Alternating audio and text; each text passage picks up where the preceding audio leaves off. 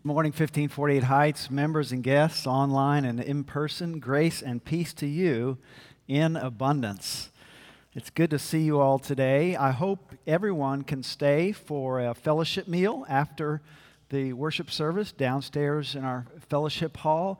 Even if you didn't bring food, it's okay. We will have enough because Randy and Alan and Richard have already said they will not eat unless they're sure there's enough food. Or at least, I'm hoping they're saying that. No, we're going to have brisket. Oh, it's just going to be fantastic, and please stay for that. Our mission is to be a transforming church, changing lives for God and for good in the world as God transforms us into the image of Jesus.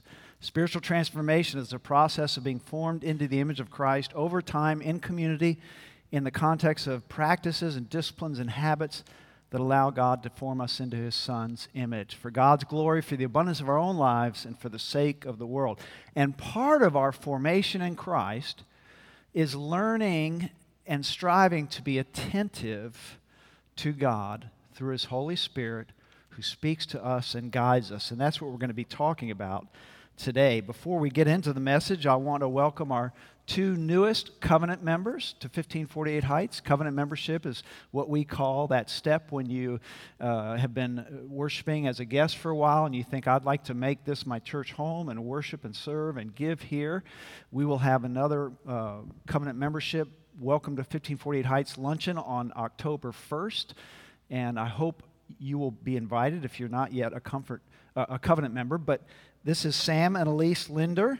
Sam and Elise are fairly newly married, 2 years maybe, a year and a half, and are young professionals who live in the Heights area here. They have been a big part of the young professional small group. Can I just ask them to raise their hand? Yeah, it's great to have them here. And when you enter into covenant membership, you kind of indicate ways in which you'd be willing to serve, and so I'm pleased they've done that. And as to what Eric said as well, some ways to sign up for that. Well, this is the last of a collection of sort of breadcrumb messages I've been preaching in August. What I describe as just topics that I set aside to preach at some point because I wanted to get to them. They're not necessarily related to one another, but I think each is valuable in its own way. And today we're going to talk about Philip and the Ethiopian eunuch in Acts chapter 8. If you have a Bible, or there might be one in the pew in front of you or on your phone, I encourage you to take that out now, Acts chapter 8. And before we get into that, I want to just, as I always do, give credit to two of the people whose opinions and interpretation and comments I really appreciated and drew on for this. Willie James Jennings, his theological commentary on Acts, and William Willimon, also his commentary on Acts. Let me start by setting the table of what we're going to encounter in Acts chapter 8. In Acts chapter 8, we see that Stephen, one of the deacons, one of the early Christians, has just been martyred. And Luke tells us a great persecution breaks out. And the early believers, other than the apostles, are scattered throughout Judea and Samaria. Isn't it interesting that Acts chapter 1, verse 8, Jesus says, the Holy Spirit will come upon you, and you will be my witnesses to Jerusalem, Judea, and Samaria, and to the ends of the earth. And now they're being scattered to Judea and Samaria.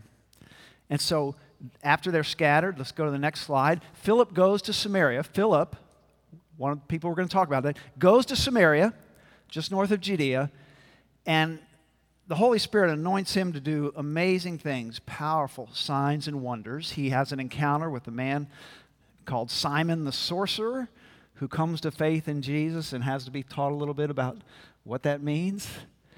And then Luke sums it up by saying, Samaria accepts the word of God. I mean, that's just amazing. And so when the church is scattered, the seeds of faith begin to be sown. And that's where we pick up the story in Acts chapter 8, verse 26 through 40. So let's read this together. Listen to the word of God. Then an angel of the Lord said to Philip, "Get up and go toward the south to the road that goes down from Jerusalem to Gaza." This is a wilderness road. So he got up and went. Now there was an Ethiopian eunuch, a court official of the Candace, queen of the Ethiopians, in charge of her entire treasury.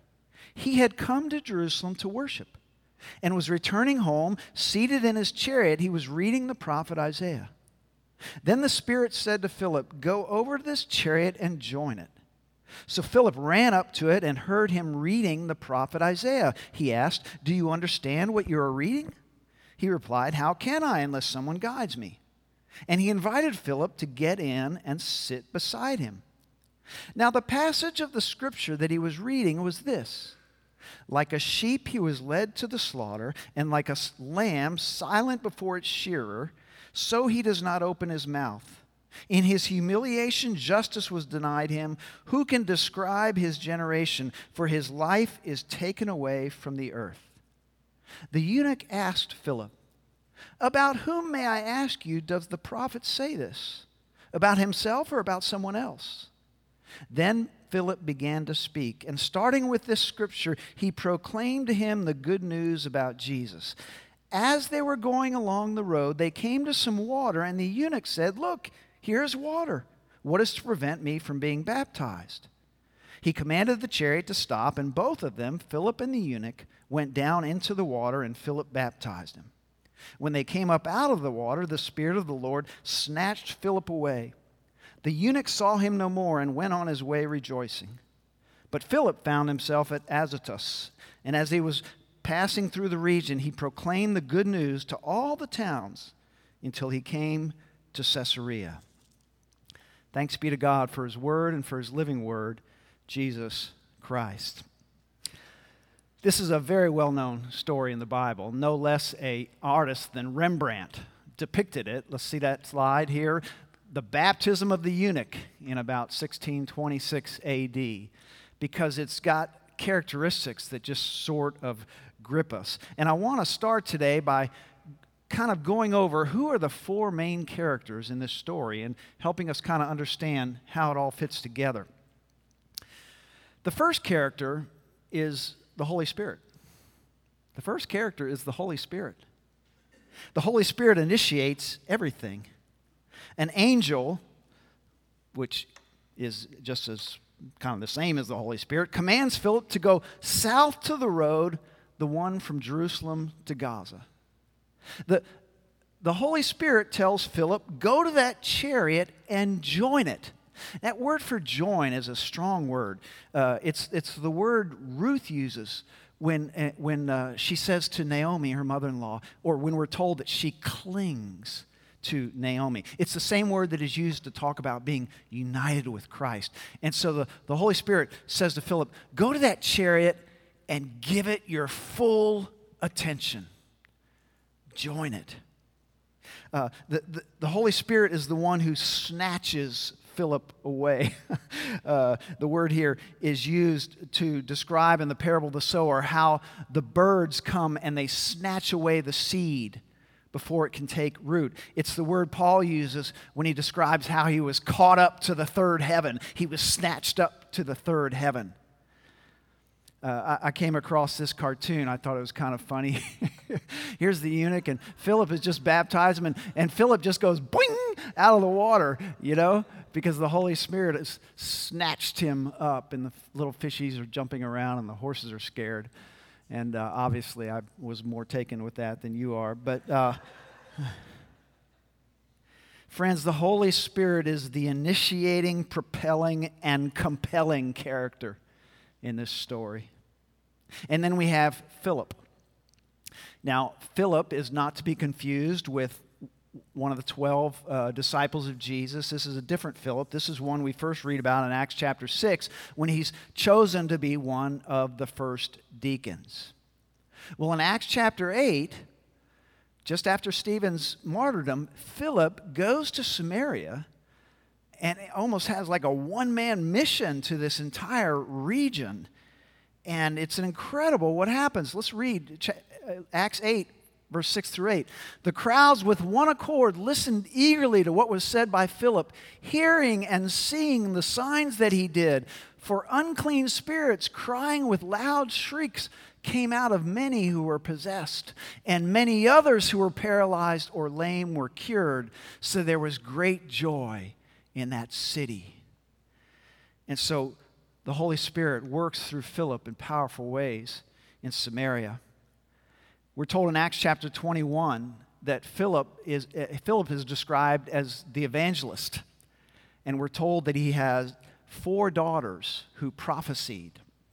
I have 2 daughters that didn't prophesy, and they were still a handful. I can't imagine what that was like for Philip.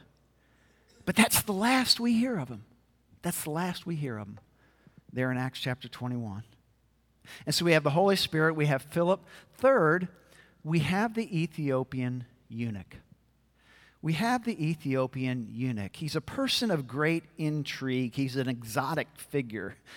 It's important to know, though, that he is not a deprived or despised person. William Willimon in his commentary says this, read it with me. We are reading a story about an important man, a foreigner, though possibly a Jew, a powerful person who has much authority as the queen's minister, except the power to understand the word of God. In the Greco-Roman world, the word Ethiopian was often simply applied to black people.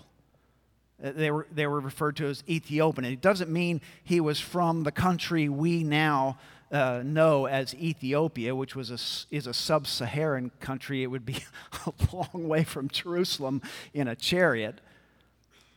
But he is from a far-off place.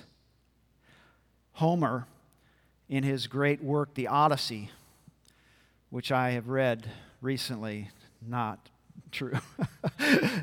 The Odyssey speaks of far-off Ethiopians, the furthermost of men. And Sue Willimon says, in other words, here is a person from an exotic land, the edge of the world, Timbuktu, someone whose dark skin made him an object of wonder and admiration among Jews and Romans. Now, Luke tells us specifically he's a eunuch. What difference does that make? Well, males could be castrated and turned into eunuchs for court service with the king or queen. It was thought to make them less likely to maybe rebel or work with any rivals to form a coup. They did not have any family loyalties. They didn't have a spouse, didn't have in-laws. They hadn't been in the military, weren't part of the aristocracy, so they didn't really have an agenda.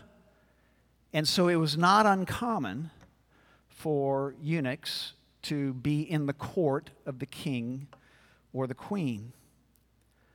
I'm told by Willimon that they also had a lower social status. Even though they could have a lot of power as, for instance, the minister of the treasury of the queen or king, they had a lower social status so that they were kind of expendable. If you didn't like them anymore or they suspected them, you could just rub them out and there wouldn't be much public backlash. And so it is significant that Luke tells us that this was a eunuch. And then what is the fourth character? Anyone? Brisket. No, the eunuch, the wilderness road. The wilderness road. Isn't it interesting? Luke says in verse 26, this is a wilderness road, the road from Jerusalem to Gaza. Here you see a map of that. I mean, it's just, Gaza is right near the Mediterranean Sea, and Jerusalem is kind of in the heart of things, and you have this road going there. It is a road, but Luke says, this is a wilderness road. Here's another picture. It was about 60 miles from Jerusalem to Gaza. And Luke says, this is a wilderness road. Jennings says, his destination is a desert road, that place that is no place. It is the in-between space that constitutes diaspora or dispersion. God will not leave this traveler alone. Roads are about survival, moving from one place to the next and searching for life possibilities. This is a God who wills to be found on the road in order to transform it, collapsing near and far, domestic and foreign, onto the body of the Son. Listen, Jennings says, the Spirit is Lord of the road. And so the road, the wilderness road, this fourth character, is both literal, it is a road, and figurative. It is far away from civilization, far away from preset expectations, far away from the usual customs and boundaries. It is a space of spiritual possibility because it's so isolated. Now, the story is held together by 4 questions. I put them there on your outline so we don't have to fill in anything. The first one is, do you understand what you are reading? This is Philip's question. It's the only one of the 4 Philip asks. Do you understand what you're reading? The initiating Holy Spirit has propelled Philip to initiate a conversation. And what do you think the odds are that the eunuch is reading Isaiah 53? Perhaps the foremost scripture that foretells about Jesus, the suffering servant. It is the suffering servant passage. See, the initiating Spirit has sort of arranged this. I mean, can you imagine if the eunuch was reading Leviticus 4, about how to make a proper sacrificial offering at the temple? I mean, the eunuch would have fallen asleep in the chariot and fallen out and maybe died. We wouldn't have had a story. Are you all with me at all today? I'm going to tell you. And so the first question, do you understand what you're reading? And the eunuch says, how can I? Unless someone guides me. Unless someone guides me. The word here, odageo, is very strong. It's the word Jesus uses in John 16:33 when he says, when the Spirit of truth comes, he will guide you into all the truth. Jennings says, God will not leave this traveler alone with the text. The eunuch says, in effect, I need a guide. I need a guy. And then the third question. About whom does the prophet say this? About himself or someone else? Jennings says, everything pivots on this third question. The third question turns the closed circle of the 2 questions into a spiral that leads to the threshold of the new order. About whom does this person speak? Himself or someone else? And so now we have an opportunity for Philip to talk about Jesus. Here's my view. You don't have to agree with it.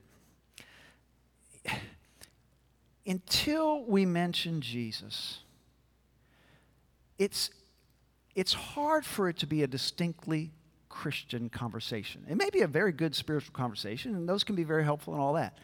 But until we mention Jesus, it's hard for it to be a distinctly Christian conversation.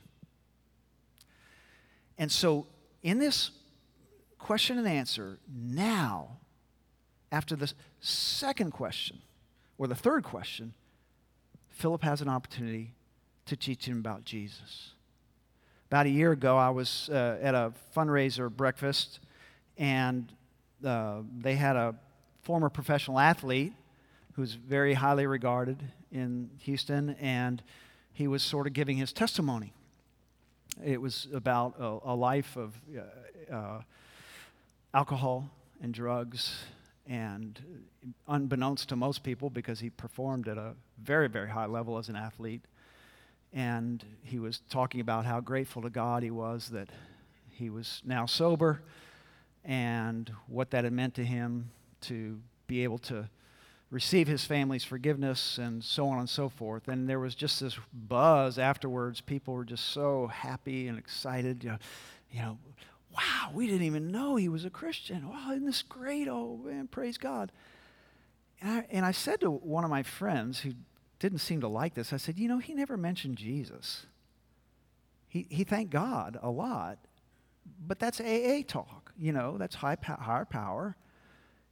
If he's a Christian, don't you think he would have said something about Jesus Christ? But everyone was so taken with, a professional athlete, a hero, found religion or something. And so without this third question, it could not have been a distinctly Christ-focused conversation. And so we're told that Philip, starting with this scripture, Isaiah 53, takes the Ethiopian eunuch through the scriptures and tells him about how Jesus fulfilled this suffering servant passage and died for our sins and was raised again in victory over sin, death, and the devil, and reigns and sends his people into the world to spread the good news. See? He tells the eunuch all this. And then the fourth question.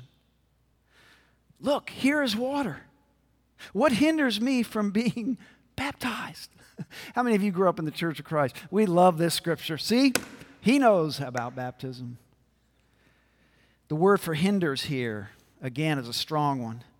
In Matthew 19, Jesus says, "Do not hinder the little children from coming to me." The eunuch says, what hinders me? You just told me about Jesus' death and resurrection and how I can participate in that through the death to my old self and the raising in newness of life in the water, burial, and what's to prevent me? Now, if you're looking at your actual paper Bible now, which I realize is really old-fashioned and all that, and maybe you have one on your phone, but there should be a little footnote there about verse 37, because verse 37 wasn't in the earliest manuscripts and was added later. And verse 37 says, Philip tells the eunuch, what is to hinder you? If you believe with all your heart, you may. And the eunuch replies, I believe that Jesus Christ is the Son of God. Apparently, early Christian teachers looked at this and saw, wait a minute. He says, what hinders me from being baptized? And the next thing you know, he's baptized. What about a sort of qualifying question here? And the fact is, there are baptismal liturgies that sort of help this be part of a baptismal ritual that, you ask a question. I formed a couple of them in the course of my preaching ministry. I asked, do you believe that Jesus Christ is the Son of God, that he died to save you from your sins? Yes. Are you ready now to walk with him as your Lord and Savior? Yes. I baptize you in the name of the Father and Son and the Holy Spirit for the forgiveness of your sins and receive the gift of the Holy Spirit. Can you tell I've done it a little while? And so there's no liturgy here, and so apparently early Christian teachers sort of put this in the manuscript to be a little more pedagogical, a little more teaching for someone who is reading. And wouldn't you know that in the early church, a baptismal liturgy developed in which one of the questions was, what hinders this person from being baptized? What hinders this person from being baptized? Almost like that wedding question. Is there anyone here who objects? I never ask that question, by the way. What if someone says, yeah, I object? What are you going to do? Well, do you notice what Philip doesn't say when he says, what hinders me from being baptized? Philip doesn't say, well, we need to first figure out your sexuality. Philip doesn't say, well, is there a local church in Ethiopia that you can connect to? Philip doesn't say, do you have a discipleship plan? Do you have access to a Lifeway Christian bookstore? I mean, all these things Philip doesn't ask. Because we tend to want to manage and control the Holy Spirit. Jennings says, faith will always find the water. The eunuch wants God as much as God wants him. They will wait no longer for each other. Oh. Well, I posited that there's a fifth question that's not really asked in this story, but it's one that we might all have, and that is, whatever happens to the Ethiopian eunuch? We never hear about him anymore in the Bible. You have paintings by Rembrandt. There's all kinds of suppositions. But the only mention we have of him is the early 3rd and 4th century Christian historian Eusebius, who says he became an evangelist and a missionary. Jennings says Philip, while interpreting the text to the eunuch, is also performing another text. Isaiah 56, 3-5. Read it with me. And do not let the eunuch say, I am just a dry tree. For thus says the Lord, to the eunuchs who keep my Sabbaths, who choose the things that please me and hold fast my covenant, I will give in my house and within my walls a monument and a name better than sons and daughters. I will give them an everlasting name that shall not be cut off. And the eunuch is welcomed into the family of God. And Psalm 68:31 finds its fulfillment. Let bronze be brought from Egypt. Let Ethiopia hasten to stretch out its hands to God. And so here's how I would summarize this, friends. An initiating spirit, and the Spirit is the initiator in this passage. The Spirit who compels us, the Spirit who propels us, the Spirit who speaks to us. The initiating Spirit is always involved in the life of a Christian, whether we hear the Spirit or not. And so you have the initiating Spirit, and when you have an attentive disciple, someone who can hear, Philip is told, go down to that deserted road in the wilderness. And Philip goes because he can hear. Can you imagine if, I'm being a little silly here, Philip was on his cell phone and didn't hear? You know? Got his face in his phone. And so you have the initiating spirit. An attentive disciple equals an unhindered gospel. An unhindered gospel. Not us controlling and managing. Us just saying, Lord, who do you want to draw near to you? How can I be your instrument? Quick story, when Angela and I were in L.A., one of my elders, our elders at this church, was a Chinese American, and he had a vision. Give him great credit. He had this vision. There was this kind of mediocre university nearby, UCLA, and Adam and Minky Sheets went there. They raised the bar a little bit, but at any rate, a lot of Chinese graduate students. And our elder knew a man, or heard about a man, a Christian man, a missionary, who could speak both Cantonese and Mandarin, the two main dialects of Chinese. And we ended up recruiting him and supporting him, and all he did was, go over to the graduate housing where the graduate students are, and most of the graduate students weren't interested. But their parents, who came over from China for 6 months to watch the kids, they were. And so Chiffon would talk to the parents and set up Bible studies. And pretty soon we were baptizing Chinese parents who were due to go back in 6 months when their visa ran out. And the question became, what are we going to do? What are we going to do? Is there a local church in China? Do we have any discipleship materials? What if this? What if that? And you know what? Finally, we just had to say, well, the Holy Spirit is kind of in charge of this. Can you imagine that? And so an initiating spirit and an attentive disciple leads to an unhindered gospel. The angel says to Mary in Luke 1, for nothing will be impossible for God. And Paul says in Romans 1:16, for I am not ashamed of the gospel, for it is the power of God unto salvation for everyone who believes, to the Jew first, and then to the Greek, and all the way to the eunuch. What could happen when we really listen for the Holy Spirit and stop trying to manage and control what God does in our lives? Real quickly, I said that 5 minutes ago, but real quickly again.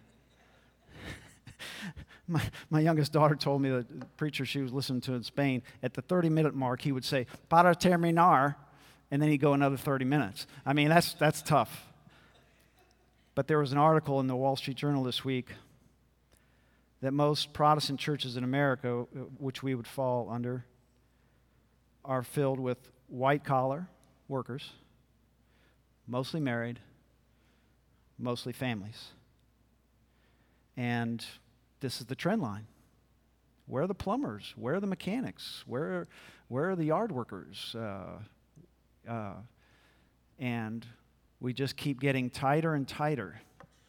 And the eunuch wouldn't have any place in these churches. And you see, when we just decide we're going to control and manage the Holy Spirit, it's very convenient for us, but wow, we miss out on a lot of God's work. Para terminar. Friends, the church can be a pond or it can be a river. You can be a pond or a river. I can be a pond or a river. Ponds are still. They're steady. They get some scum on top, but we can live with that.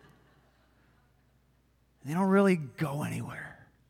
Rivers are burbling. They're fast.